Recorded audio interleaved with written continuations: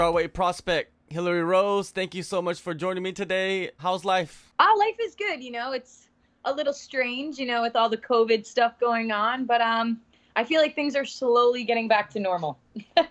Well, the COVID and the pandemic, it delayed this fight from Yeah. July 7th to August 18th, which is a little bit over a month, right? So Yeah. you've probably been training for, let's say, what, four months now for this fight? Yeah, I've been training, I found out at like the end of February, early March about the fight. So as soon as I found out about the fight, the game plan and the, camp starts, and we were training and training and training, and we weren't, 100% sure. We hadn't heard anything yet. And then, they called and they said it's going to be August 18th. So, extra time is good time. So I guess, taking advantage and having a little longer camp, and things being able to be a little bit more open in the gym and more people to come in, like I said, more time is good time.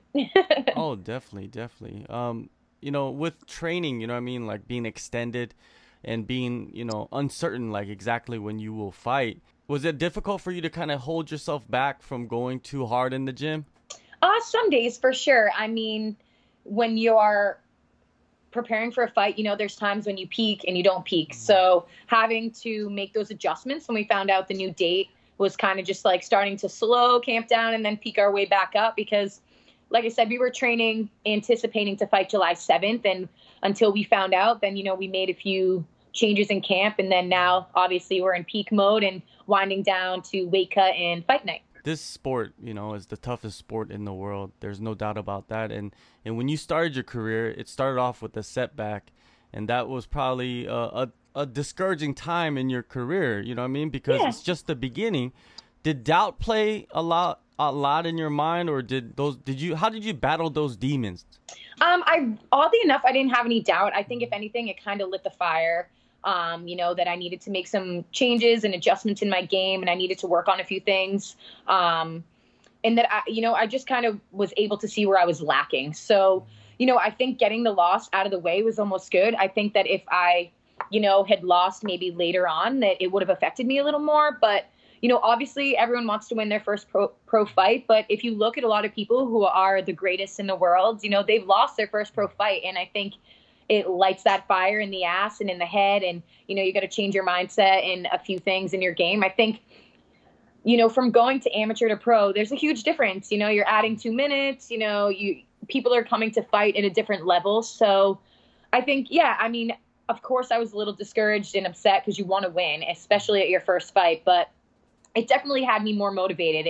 I wasn't afraid to get right back in the gym and get better and, absorb and learn. After that, you knocked off 4 in a row. Impressive, 3 finishes. And like you said, a fire lit inside of you. But other than that, what was the recipe for your success? I think just being surrounded by the right type of people and not getting caught up in the chaos of the fighting. I think if you put yourself with the right people, training partners, and, support systems, that's going to help build you and grow you as a person as well as a fighter. I think that in my gym, there's no egos. So, no one's trying really hard to be better than the other. We all really want to help each other get better. And I think that that's a huge part of my gym. You see a lot of gyms where there's like competition inside the gym, and, the egos are really running wild. And I find that my gym doesn't have that. We're very much close bonded, and, we're not a huge giant gym, but, we're very focused on breaking down details. And I think with the one-on-one work and the small groups, it kind of benefits all of us.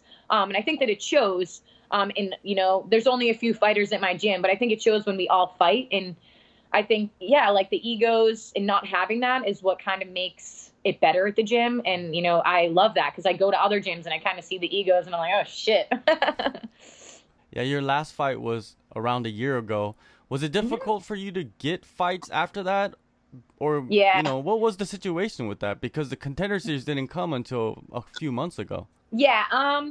So we had a few fights lined up. Contracts were sent, we signed them, and then people go missing and, things like that happen. Or, you reach out to people and managers say, yeah, we're interested. And then it doesn't happen. So I feel like I've been in camp for like a year. I've been training and training and training, which is good. It's definitely beneficial to me that I've been training and, I don't take time off. I won my last fight and then always fought on like Fridays, and then the next day I went to team training at Lausanne MMA. So it was like I felt like I would have been an ass sitting at home because like I didn't get hurt in the fight. So most people would probably go and like eat a bunch of food and chill out with their family, but I was like, I kind of want to get back in the gym, and that's kind of like my motivation, you know, the gym and like the people there, whether it's me cross training at Lausanne's or at my own gym, you know, that's home to me. So being at home and being around the people who watch me train and watch me, you know, compete, I want to be around them. So it's cool. With that motivation and determination, did you expect to be in this position so quickly in your career? Yes and no. I would reach out to Mick Maynard all the time, and I'd be like, hey, I'm trying to get fights. I'm doing my best to get fights. My manager and my coaches are doing what they can to get me fights. You know, please still consider me. Please still consider me. So I would hit him up all the time, and he's super nice. He would like reach out and like give me a thumbs up and stuff like that. And then one day I reached out to him and was like, I had a fight fall through. I'm not going to be fighting. I'm trying to stay busy, because I had reached out like a while ago and like would just send him messages, and he's like, stay busy, do what you got to do. We'll get you, you know, eventually you'll be there. And one day I sent him a message, and he's like, I'm talking to your coach. And then it was like, you know, an hour or so later, I got the call from my coach that we had Contender lined up. So super exciting. And I cried. It was overly emotional. But I think with women, they're able to get in the UFC with a little bit fewer fights because there isn't as many women. So I think that women in the UFC right now is kind of like blowing up, and I'm in a really good time for myself to be working my way in. And of course, experience is good. But I mean, if I'm going to take the opportunity, if it's given to me, for sure. Yeah, experience at the highest level is the best experience, I believe. Yeah, exactly. Now, you speak of your coaches, US MMA. You know, who are the coaches that have, you know, developed you and you could credit to, you know, you being who you are today? So my head coach is Tom Hafers. He's the owner of the gym.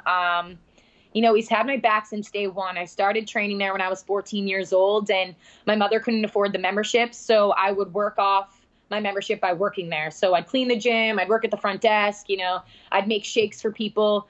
So I had this really strong bond with him, and, you know, I had a few smoker shows, but then I have another coach, Matt Martin, who, you know, from the very start saw potential in me. And even when sometimes Tom didn't see the potential, Matt always did. So I think I spent a lot of time with Matt, worked a lot of things. And, you know, I think my coach Tom got to the point where he was like, you know, you're ready to go. And so I had my first amateur fight and stuff. And then they've both just been along for the ride. You know, I'm seriously grateful for that. A lot of people, you know, switch gyms, or they think they have to be at a bigger gym or things like that. I'm just so loyal to them because they've been with me since I was a young kid. Like, I grew up there and they've watched me grow up. And I think that, you know, it's not just me who's going to be winning that night. It's going to be them winning too. Like, it's going to be a huge deal for them. So, you know, I'm so beyond grateful. They're family. It's not, I know people say that their coaches are family, but like, they're literally my family. I spend so much time with them, more time with them than my own family. So, you know, I'm seriously forever grateful. Yeah. Finding that balance, I guess that's what's important, right? For coaches. For sure. Because you can't just be with one coach. Come on. That's like, you got to have like all these different coaches to build you. Absolutely. And like, I just added some like strength training in with a new coach, Mike Perry. And like, even just a short amount of time, he's just drastically changed, you know, the way my body moves and how much stronger I am, and like the potential that I have from like just a short period of time working with him to now. So adding in the strength training and having my other two coaches not have to run and worry about that where we can focus on grappling and striking and all those other things. Someone else has come in and kind of helping me build up the strength and the cardio. And it's really cool. It's cool as I grow. You know, there's levels. You know, you can get one place, but to get to the next level, you need to add people to your game. So it's definitely cool. Yeah, Mike Perry, he's building a big roster out there in the Northeast. Yes, he is. He's got like Calvin and Rob, Mike Rodriguez, the Peter Barrett. He fights this weekend. So lots of people. So it's cool to be in there and mix it up and see them. And, you know, just to be a female in the sport. I'm the first female from New England to get this opportunity. So it's really cool to be able to go out there and, you know, put on a show as a female for New England and, you know, add to that hype train. The opportunity is going to be against Cheyenne Buys. What do you know about her, and what are your thoughts on her skill set? I know that she's she's skilled. She moves really, really well. She's not afraid to come forward, but she's also not afraid to like step back and let the other person come forward. You know, she looks like she has a really strong double underhook and a judo throw. But she moves well. Like when me and my coaches watched her fights, we enjoyed watching her fight, you know? Again, I've said this to other people before, like I have so much respect for the people that I fight for, or fight against. Like I don't fight with anger. I fight because I genuinely love to fight. It's who I am. It's what I love to do. And I'm expecting the best version of Cheyenne. I'm going to assume that she's training just as hard as me and she's going to show up on fight night. And the thing is, I don't know how the fight will go. But I think that we both want to perform and that we're going to make each other look good at different times of the fight. So I think it's going to be really cool. And she seems like a cool chick and that she's ready to go out there and have fun. And so am I. With what you just said and, you know, like looking forward to the fight, what do you think separates you from Buys? I think that my grappling might be a little better, and that's what's going to separate us. I don't know much about her grappling. Not that I'm not confident on my feet, and I think that I could stand with her also, but I think that if it gets to the ground, I mean, again, I'm not underestimating her ability and her skill. I don't know what she's training and prepping for the fight. But, you know, I've been grappling. Grappling is my life. I'm a brown belt. And then it's MMA grappling. It's different than regular grappling, but I feel that, you know, I probably maybe have a little bit of an advantage there. But we'll see. We'll see how it goes. Always. That's why you fight, right? That's right. You know, anything can happen. Exactly. That's the beauty of this sport. Now, the performance, you know, you said that you don't know what's going to happen, but when you visualize a perfect performance in front of Dana White, what do you see? You know, I see a finish, of course. I can't visualize exactly what the finish will be, but you know, what I see in comparison to her, you know, I like to finish fights. She's had more fights that have maybe gone the distance than I have. So I think I'm always going for the finish. You know, a fight's a fight, and if I'm going to see an opening, I'm going to try to take advantage of the opening. I think I'm good at that. I think that I'm also a coach, so I coach young kids. So I think having that outside view of a coach, I'm able to maybe see some openings that maybe she won't see. But, you know, I don't know. In week one, you know, it just passed. There was a performance. There was a good fight in the main event, and the winner got the decision and also got the contract. So does that kind of, you know, put less pressure on you to finish the fight and just go out there and perform well and just win instead of taking too many risks, I guess?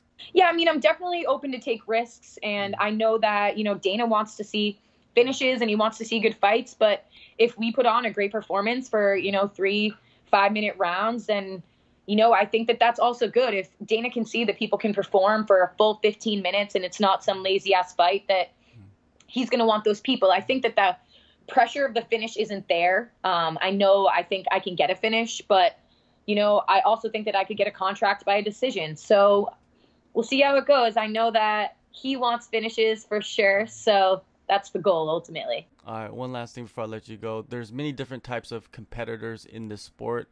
You know, there's usually the mindset of a martial artist and the mindset of a prize fighter. Where do you feel you fit in right now?